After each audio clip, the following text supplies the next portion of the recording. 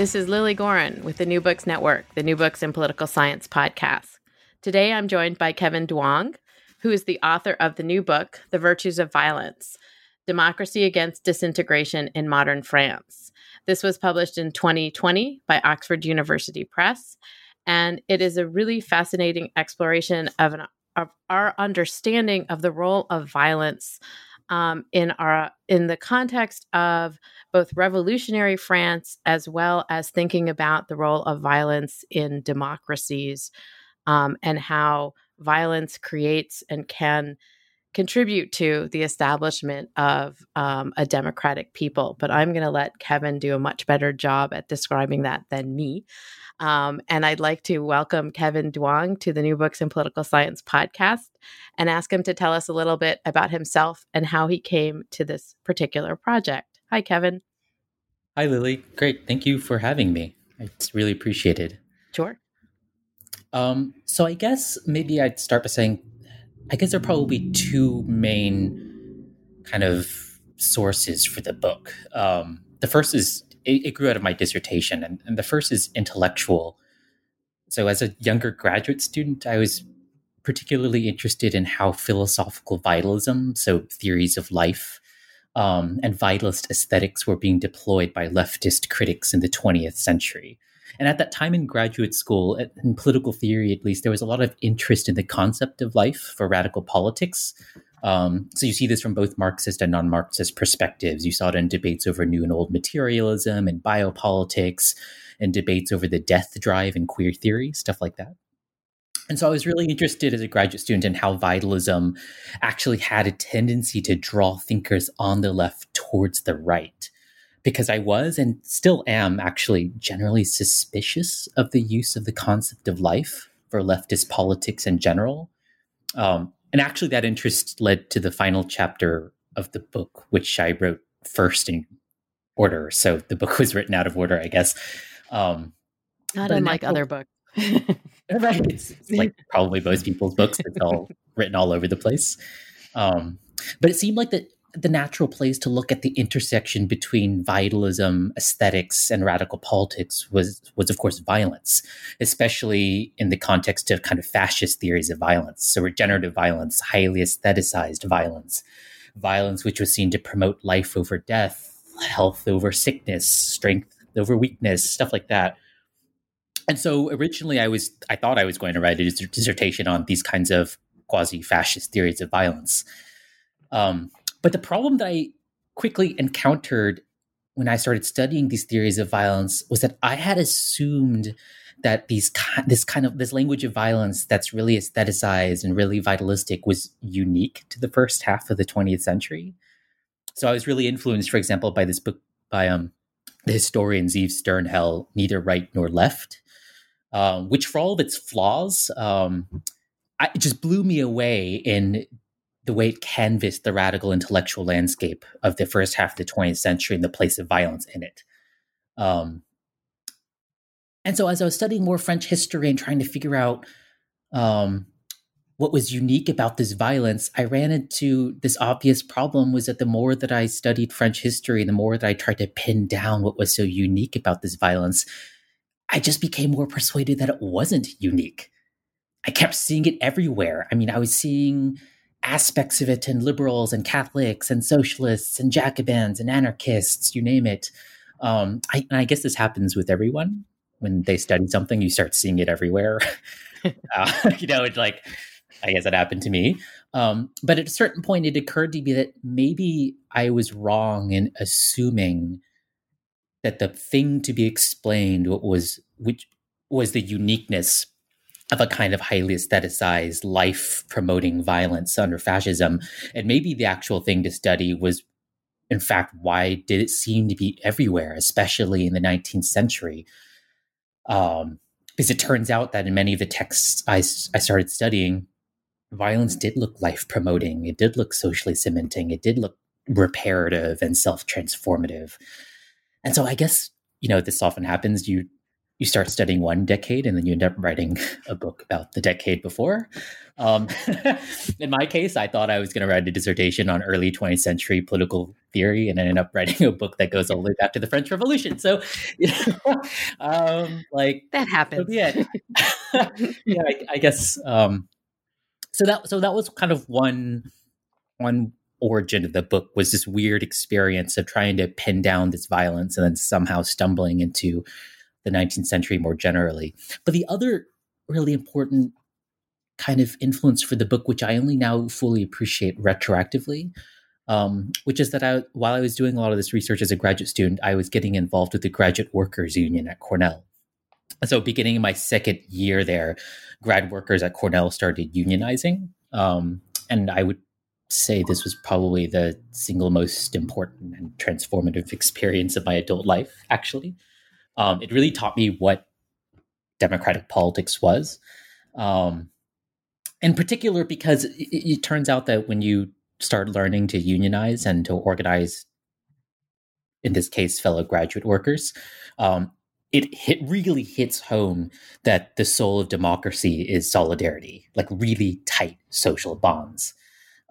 Because the point is to produce bonds so thick that you're afraid to break them, because if you break those bonds, the cause is lost. And the experience of unionizing really began teaching me how much my patterns of thinking had actually been structured by the legacies of Cold War liberalism, which had always taught me to be really suspicious of thick social bonds. So, when I hear thick social bonds, I instinctively think nationalism, exclusion, top-down social engineering, stuff like that. And I'd always assumed that the task of the left was to dismantle those kinds of really thick exclusionary social bonds. And that's still true, I think. But I think I came to realize that all of my anxiety over any talk about thick, demanding social reciprocity that I would have, kind of lazily attacked for being crypto-authoritarian or disciplinarian, maybe that was actually evidence of how much the Cold War had really left its fingerprints on my mind, so that I had a really hard time thinking about solidarity in productive ways. Anyway, so by the time I started writing a dissertation, I started connecting these two things up. Maybe, in fact, the reason that redemptive violence is everywhere and not just this unique thing to early 20th century is because it turns out that the pursuit of thick social bonds is just really central to the struggle for democracy. And maybe the reason that I had always assumed that it was unique to like fascist political thinkers was because the Cold War had pathologized it for so long as this really niche, extreme, exceptional type of violence, which you just shouldn't be finding under normal democratic conditions, but which turns out you do. So I think those kinds of, Go ahead. Those things kind of intersected accidentally in grad school. And then it turned out that I wrote a book about it.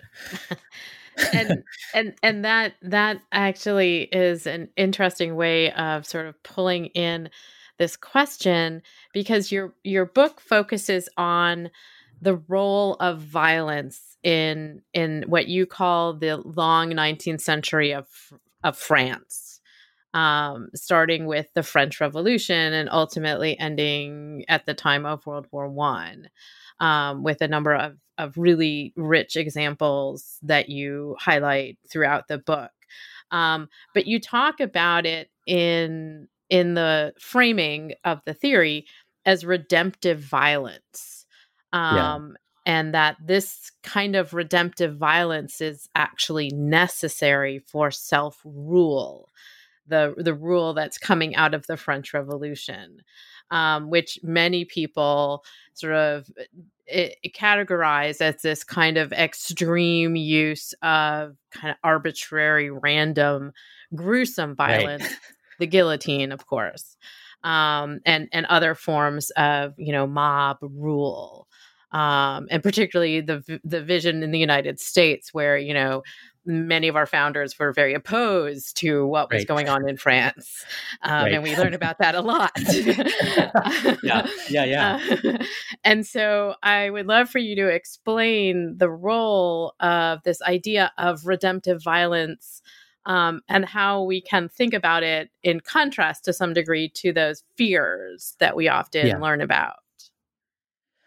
Yeah, that's a great question. Um, I think what I'd say is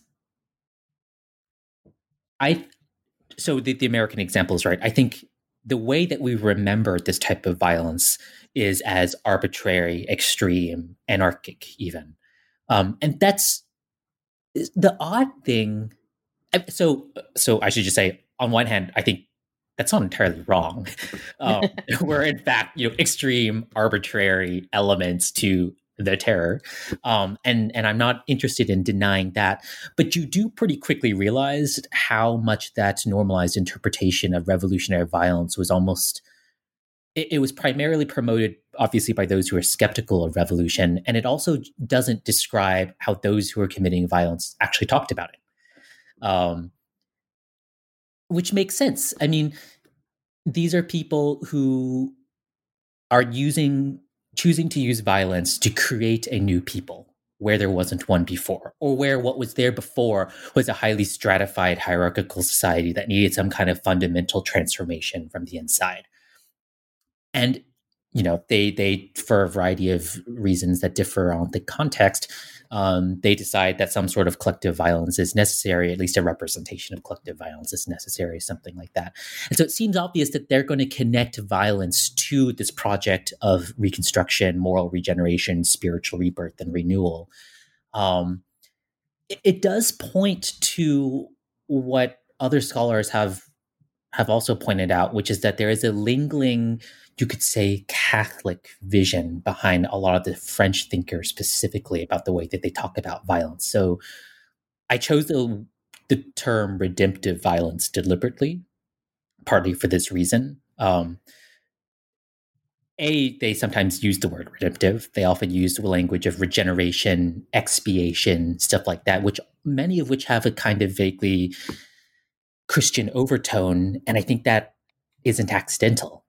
The vision of revolutionary, violent renewal that you often find in these cases is connected to a kind of millenarian rebirth of the world. Revolution by the people specifically here is seen as the people executing their own kind of millenarian revolution.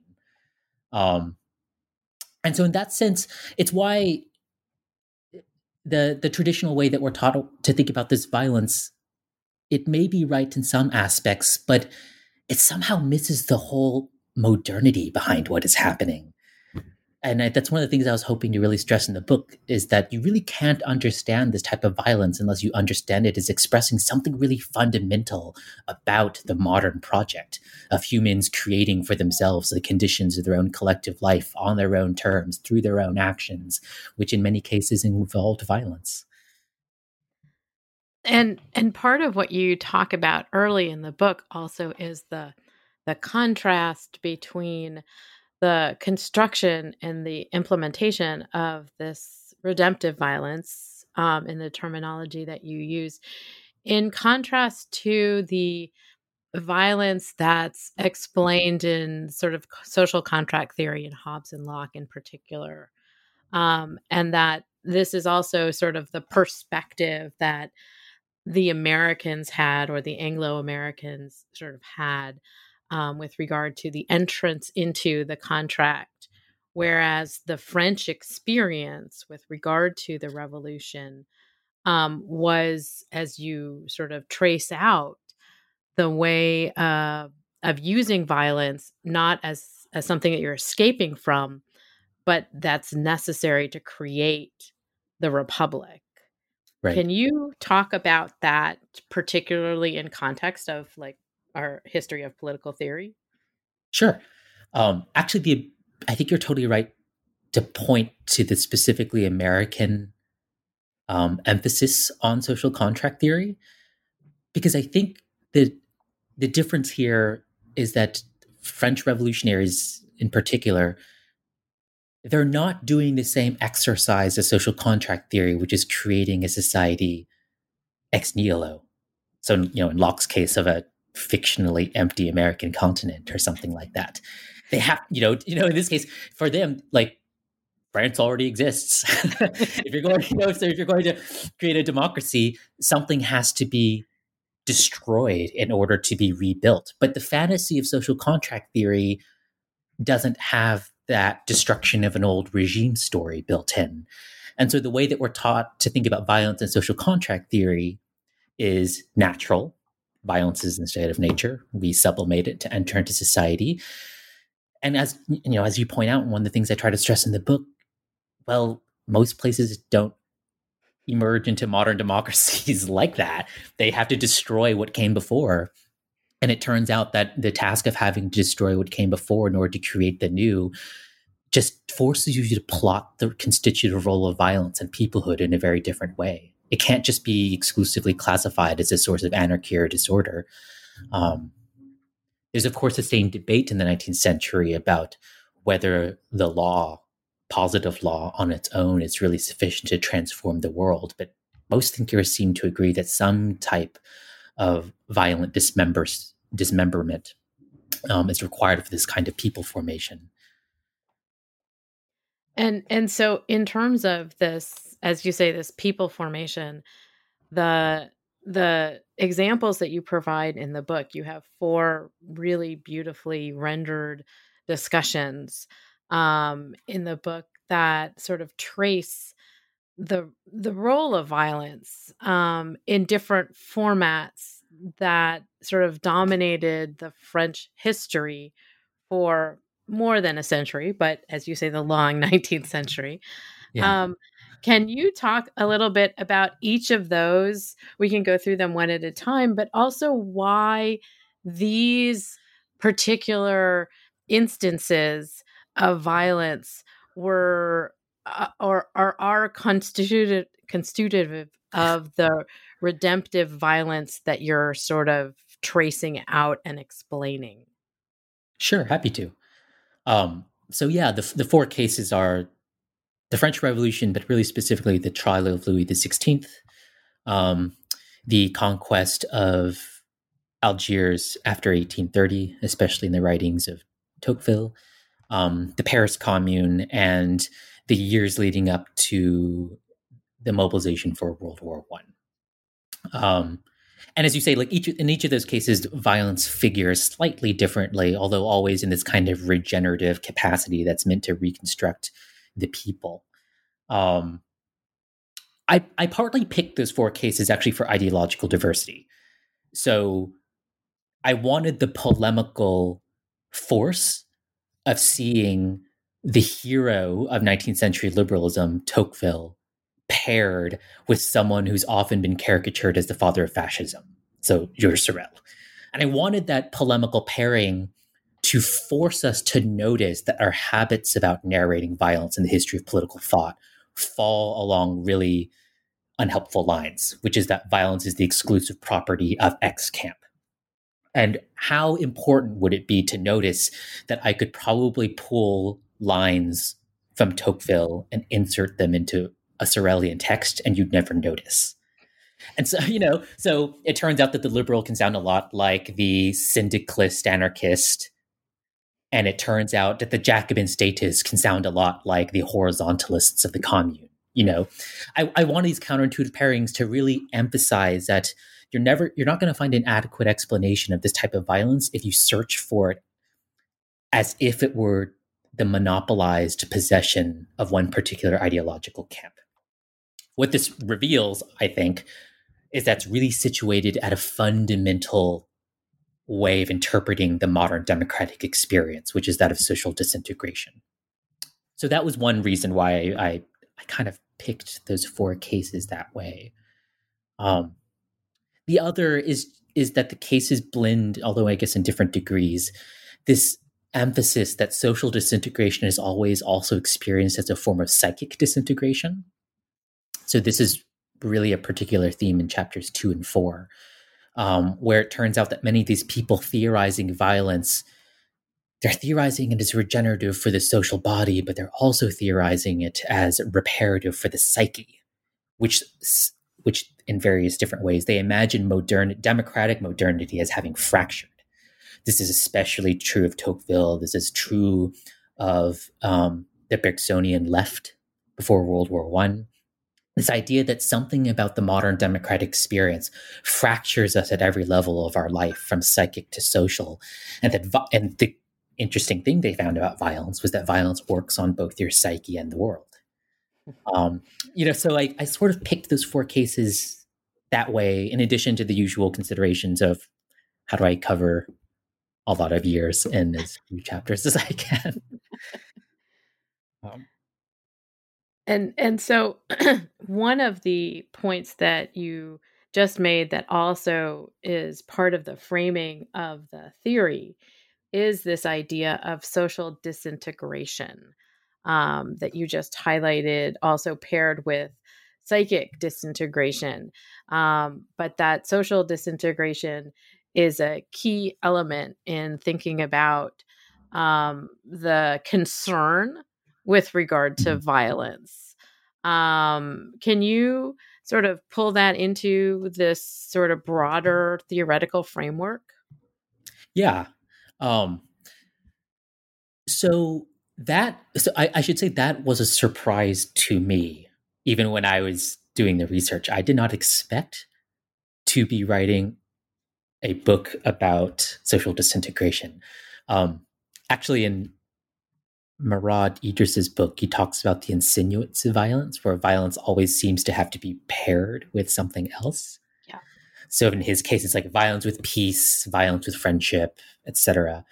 I think that was absolutely my experience. I kept trying to study violence, and the more I tried to study violence, the more my attention kept getting deflected to concepts nearby. And in this case, it was social disintegration. It turned out that all these people who were talking about violence, it seemed to me, were talking about violence because what they actually cared about was the very fundamental question, one of the fundamental questions of modern political theory, especially social contract theory, which simply is, what is a modern society? What holds it together? What makes a modern society an actual cohesive unit capable of governing itself, rather than a society that is held together because of divine sanction and because of the legacies of tradition? In other words, what are the specifically modern sources of social cohesion that make a society a society? And the thing that this is what made the research so interesting to me when I finally started getting into it, which was that it turns out that studying all these theorists of violence meant also actually studying their theories of what made a society a society.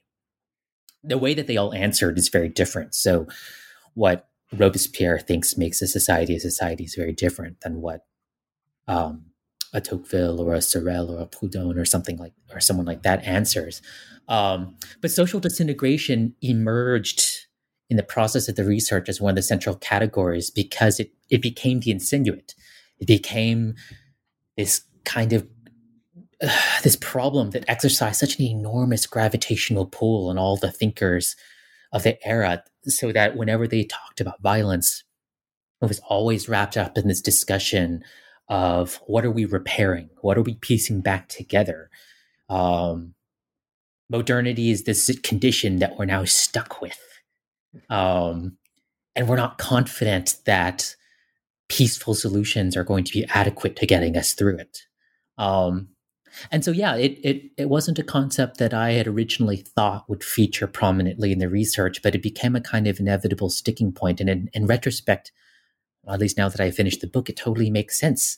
If there's any trope, I think, that you could pick out from 19th century thought, whether it's in political theory or literature or something like that, it's this anxiety that there's something specific about the modern condition where social bonds are fraying. Pick up any Victor Hugo novel, and this is half the plot. And so in retrospect, it becomes obvious to me that it's hard to tell the story about the emergence of modern democracies without also pairing it with the story about how people were just so deeply worried about fraying social bonds and what to do about that. And you talk about this in also the chapter on Algiers and the concern, and again, this goes to Tocqueville's sort of general thesis with regard to sort of separating the individual from the whole. Right. And I'm wondering how the sort of role of violence and our understanding and thinking about it in a civic format how that contributes to sort of gluing the individual back into Right. the whole or the community or the society. Right. That that chapter in particular actually really drove home something to me that I always sort of knew but never quite appreciated fully. I think for all of us who study political theory, which is that we know that Athens is considered like the original example of democracy, and we know that Athens was a slave society, and so that we often tell these stories about Athenian democracy being dependent upon slave labor. We sometimes emphasize, but maybe not as much as we could, that Athens was also constantly at war, and that it's hard, maybe even impossible, to separate out Athenian democracy from the fact that Athens was also a democracy at war. And the Tocqueville chapter really drove this home to me, which is that, I mean, there's several ironies kind of here. It's, on one hand, of all the thinkers that I treat, Tocqueville might be the most circumspect about mass collective violence, and yet far more people died in the conquering of Algiers, like orders of magnitude more than the terror. And yet we hold up the terror as the extraordinary apex of revolutionary violence. So there's an irony there that there's no real direct relationship between how circumspect one is about violence and how much violence actually pans out from a political project. But Tocqueville in particular seemed really acutely aware that war could be projecting power abroad, projecting the might of the people abroad, was one way of experiencing social cohesion. It's an important story because a lot of times when French political theorists at least talk about social solidarity, they think of it in universalistic terms. So social solidarity is achieved when we have universal principles of non-discrimination. This is the kind of oft criticized model of Republican universalism in France, which Marx also critiqued in On the Jewish Question, which is that you'll achieve the unity of the people by abstracting away all their particularities. And this is also kind of the Rousseauian general will. What Tocqueville really appreciates is that no, you can actually achieve social solidarity best, a version of abstract common bonds, precisely through a Manichaean struggle. In this case, a Manichaean struggle against an intractable North African enemy population. And so in Tocqueville's case, it seems clear to him, he's very clear that democracy needs some new type of associative bond, some new type of glue for re-embedding people back into a body capable of experiencing common goods, common goals. But he's much more forthright than I think subsequent thinkers that, okay, but to achieve this, what you don't want is an abstract universalism. What you need is a clear sense of stakes of what we stand for and who we must defeat for our values to win. And so, of course, the conquest of Algiers is a perfect occasion for this. And as I track in the chapter, the Tocqueville who begins toying with the idea of multiracial integration within French rule very quickly yields to a vision of Tocqueville who simply defines native populations as intractably incapable of integration. And this provides the kind of Manichaean worldview necessary for Tocqueville to see colonization and conquest as a source of democratic social cohesion at home. So in that context, I also wanted to ask you about the example with regard to, or the chapter on the Paris Commune. And again, you sort of move from sort of left to right and right to left in terms of the arguments with regard to the capacity to use violence to build people. Which again is this kind of, as you noted at the beginning, it's a complicated idea, and goes back to the sort of questions of vitalism. So can you talk a little bit about how the example of the Paris Commune is another thread in your fabric here, discussing essentially redemptive violence? Sure. Yeah, the Paris Commune is it's a complicated example for a couple of reasons. One is its stature looms so large in the history of the left.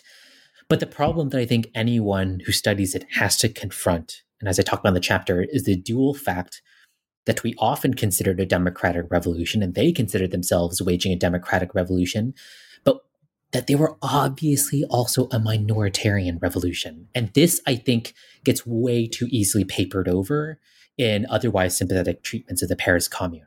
For all of the extraordinary things that they tried to accomplish, the fact was that they never really ever had mass majority support. And so what really interested me in the Paris Commune example is here's a democratic revolution, which unlike the ones before it, do not get to presuppose that they speak for the majority. What do they do about it? How can you still be a democratic revolution if you're effectively a minoritarian revolution? And here, violence becomes a crucial way of answering the question. Because what becomes clear when you read some of the journals of the Paris Commune is that, okay, so maybe the French state has the majority support if you count ballots. But if you think of the people not as simply people who cast ballots, but those who are prepared to take over the streets, then the Paris Commune has a chance of saying we represent the voice of the people, if by the people we don't mean the majority electorate, but by those who are ready to take over the streets in the name of the people. And so violence here becomes a way not only of constituting the people as a cohesive body, which in many famous accounts that I talked about briefly, the barricades are this classic place where the people come together and through their social cooperation at the barricade, passing one stone, from one person to another, a kind of mutual social solidarity emerges. The people are finally here. That's true. But violence in the case of the Paris Commune also lets them redefine what the relevant body of the people actually is. So the state may get to rely on the electorate as the body of the people, but a revolutionary movement like the communards thought they were waging can rely on a different version of the body of the people, which are those who pick up paving stones and march in the streets. And if you take the people as fundamentally defined by their capacity to engage in violence in the name of freedom, then the commune can plausibly be said to speak on behalf of the people. But that's what makes it a complicated case. The democratic credentials of that movement, for all of the equality that they espoused, and they did sincerely, and that's to their glory. At the end of the day, they had to demand equality in the face of the fact that that their demands for equality, in fact, did not generate widespread spontaneous support. And violence was this extraordinary way of translating the terms of the people into favorable terms for the communards. If people are fundamentally defined by their capacity for violence in the street, then it's not the French state that has the democratic credentials. It's the insurrectionists. It's the insurgents on the barricade. And so in that case, redemptive violence serves both this cohesive function for the people, but it also serves a simultaneous fundamental act of redefining what is the relevant body of the people. Is it the body of the people who hold the ballots, or is it the body of the people who hold rifles? I felt weird writing that chapter, actually, because I count myself as one of those people who, in fact, has this deeply romantic view of the commune. There are probably fewer things I read about which can instantly move me to tears than reading about the glory of the communards and the barricades and Louise Michel dying for bread for all and shouting that at the barricades. But I come to it as someone who also thinks that the left cannot dodge so easily the problem that the communards just never had majority support. I think that's something that those who are sympathetic to revolutions like that also have to be ready to account for.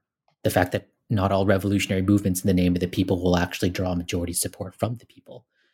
So yeah, this was another way in which redemptive violence weaves into this longer story in the 19th century about how to create a cohesive people under conditions which are constantly disintegrating the people into self-interested individuals who are simply trying to survive, individuals who don't see themselves as having common interests with their neighbors. But the commune provides the real great example of having to do this when most people by all evidence, just don't seem to want to do the revolution.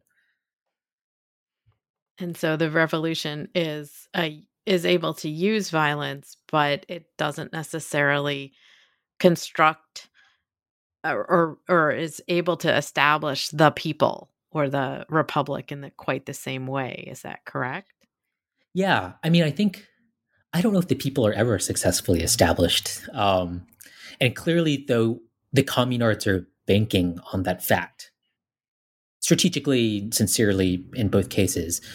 I don't know if in any of the cases the people are definitively established, but it's precisely because the people are never definitively established that they get to make the claim, well, don't accept at face value what the state has told you the boundaries of the people are, which is the electorate.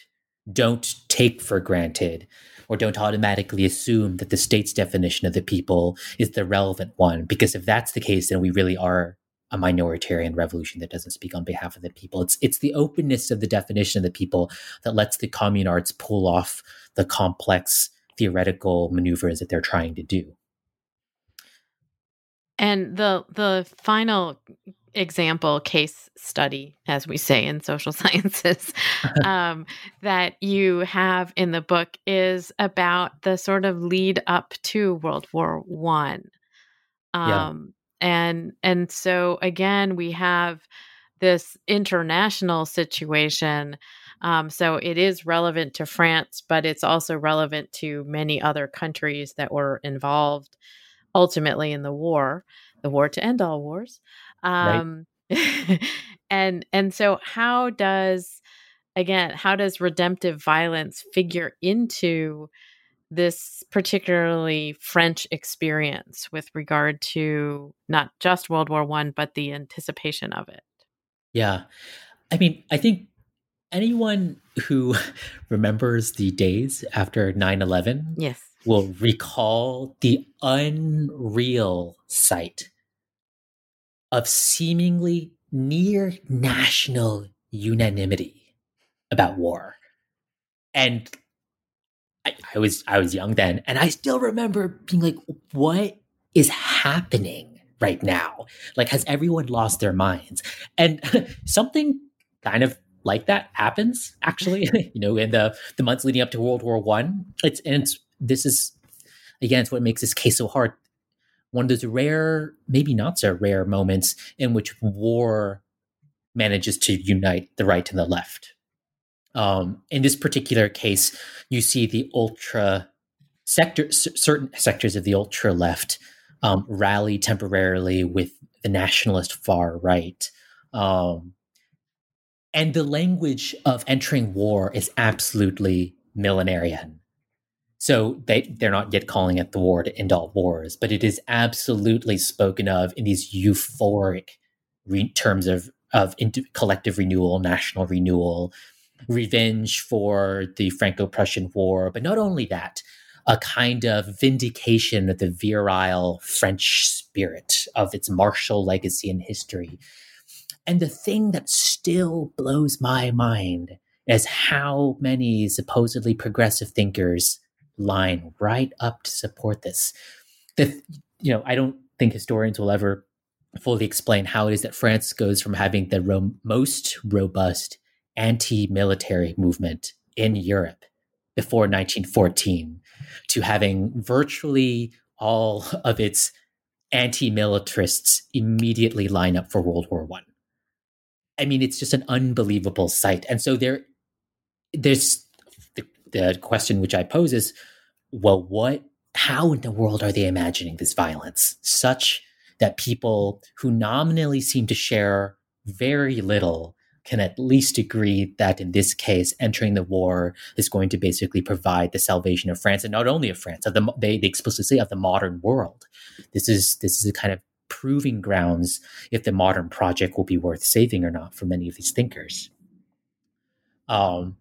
And like all of the chapters that I try to do in different degrees, the way that people think about violence is deeply tied with actually existing contemporary scientific debates. So in the first chapter, I focus on scientific debates over electricity and lightning and natural disasters. Positivism plays a really crucial role in chapter 3. In the chapter on Tocqueville, chapter 2, it's the psychological sciences, especially Victor Cousin, that are really relevant. And in this last chapter, it's the sciences of life.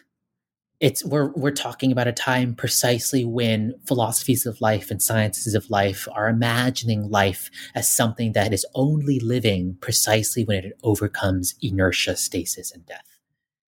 This is what we now call vitalism. This idea that life itself is a kind of metaphysical principle which reaches fullness precisely when it triumphs in particular inertia. It becomes very easy to see then that if you hate the Third Republic, if you hate parliamentary democracy because you see it as a dead end, it's really easy to see war not as about death, but it's about overcoming inertia and overcoming stasis and overcoming deadlock, and therefore war taking on life-affirming, life-productive powers.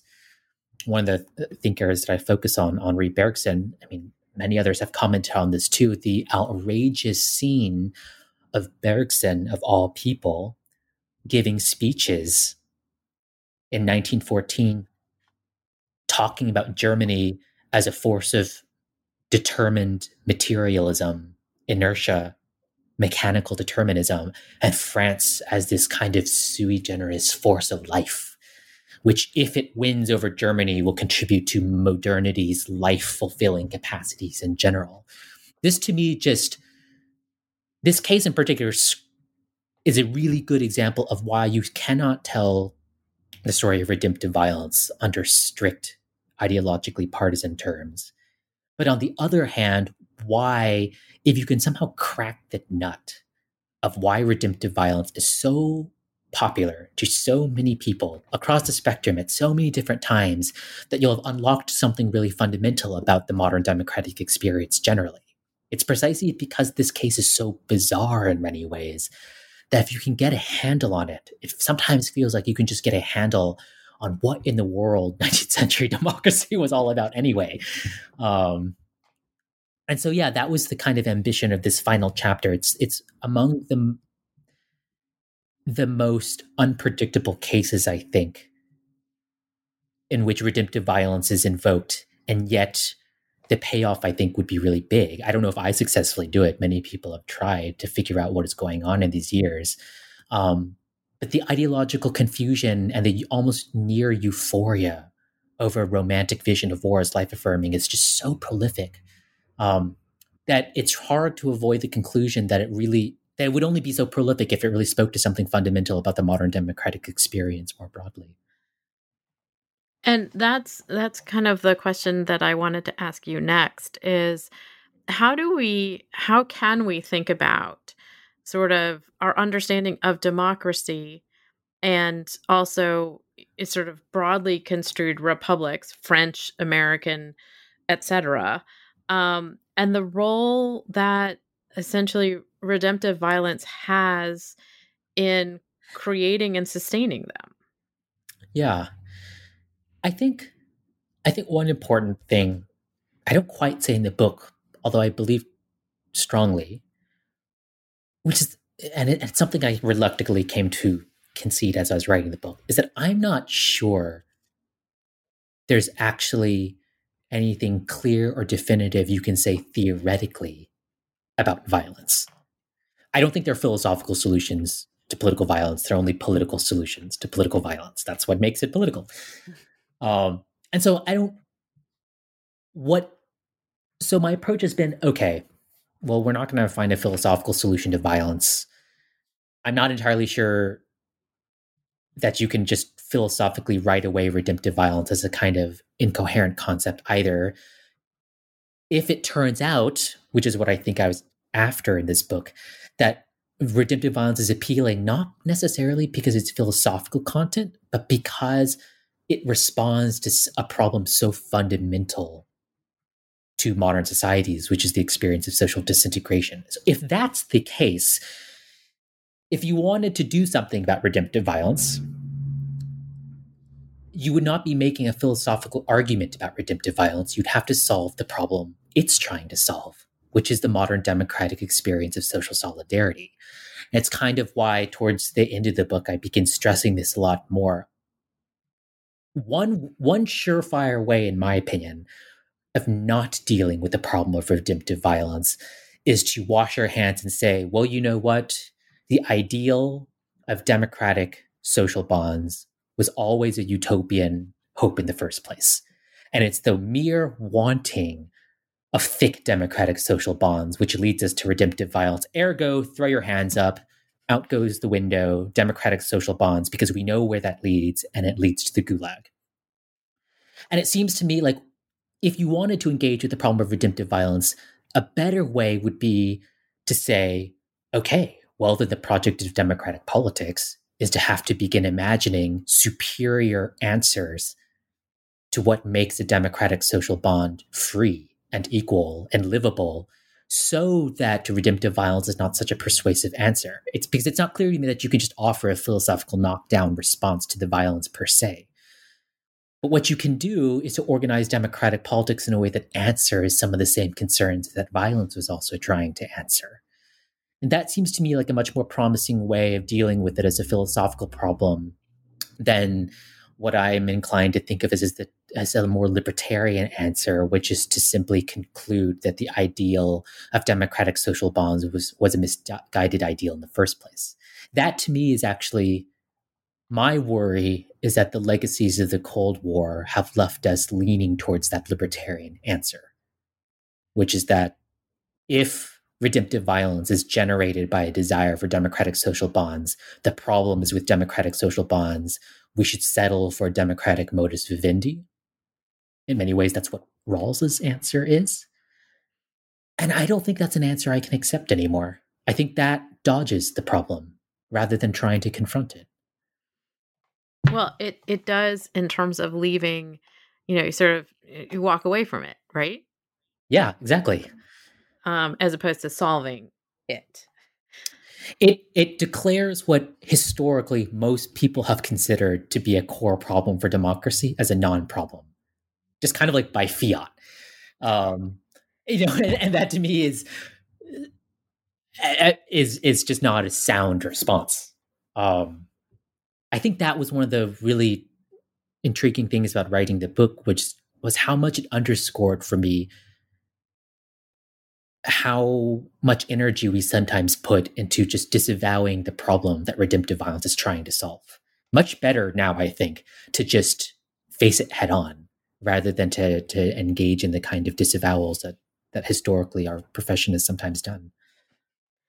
And I think that you're in the book, you lay out the issue that this is not something, redemptive violence is not necessarily something that's also going to go away, Right. as you say, because it's trying to solve a problem that it doesn't necessarily know it's trying to solve all the time.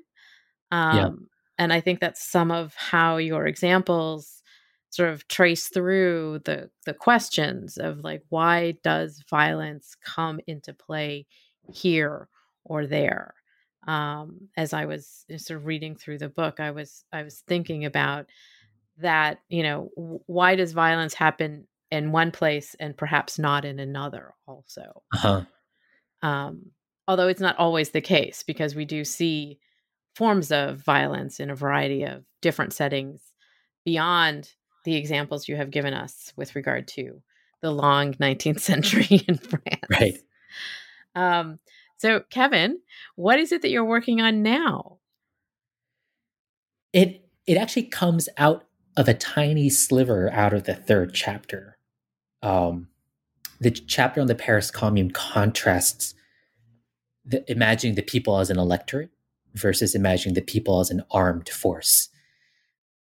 And one of the things that has become much more clear to me in the last couple of years, and this is in particular in response to mass disenfranchisement in America, and especially the last couple of months, where listening to the way that people talk about the ballot. At first, when I wrote the book, I was always habitually trained as a theorist to contrast the ballot with the bullet. But as I wrote the book, and now what I want to work on is actually, you know what? Most 19th century revolutionaries knew that the ballot was just as dangerous of a weapon as the bullet. There were different moments which called for different weapons. But to read 19th century people, revolutionaries who fought for the ballot, they absolutely think they're committing insurrection. They absolutely think they're waging revolution as they both fight for the ballot and as how they imagine how they try to use it.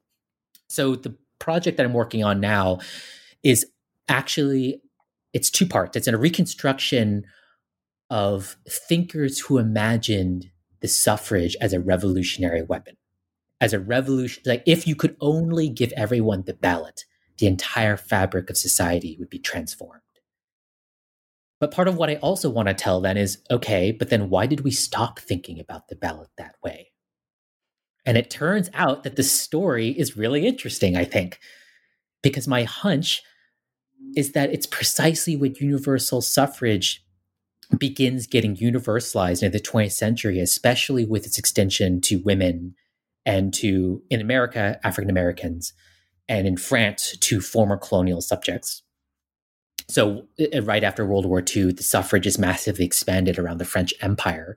It's precisely at this moment that you start getting, from many different directions, theorists theorizing the ballot as not the possession of collective groups, but as the possession of individuals expressing their private preference.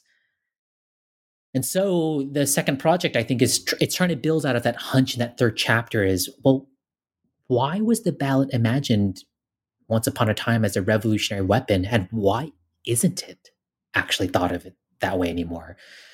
And it speaks to the present in a way that I really want, because sometimes I think that the reason voter disenfranchisement efforts are so systematic is because, in fact, everyone secretly already knows how revolutionary it would be if everyone voted. Everyone actually kind of knows that the ballot is a revolutionary weapon, even if we kind of like poo-poo it for being a kind of diluted form of democratic action compared to protest or something like that. And yet, its incipient power is there. No wonder that the powers that be are deeply afraid of its mass exercise. So that's what I'd like to work on next, is kind of reconstructing the utopian hopes behind the ballot and why that those hopes went away. And would this study be both in France and in the United States, or in other countries beyond France? I'm actually hoping for it to be primarily America and France. Yeah. I think the contrasts would help.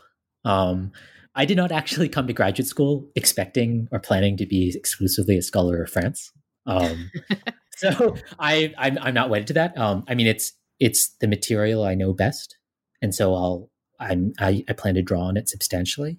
But I think the American example, the American political tradition, offers extraordinary examples of the ways in which people infuse the ballots with revolutionary hopes and dreams that are now kind of quiet or disavowed. And I'd like to recover that too. Will you come on the New Books Network and talk to me about it when you finish that book? Of course. I'd love to. Great. Thank you. Thank you for joining me today, Kevin Duong, to talk about your new book, The Virtues of Violence, Democracy Against Disintegration in Modern France. This is Oxford University Press 2020. I assume one can purchase it at Oxford University Press's website. Any brick and mortar store, that one might want to virtually access? There is a local bookstore, if you happen to live in upstate New York, Rough Draft in Kingston, New York, that has copies and can sell them. Great. Thank you for the shout out to Rough Draft. And thank you for joining me today, Kevin. Thank you so much. I appreciate it. My pleasure.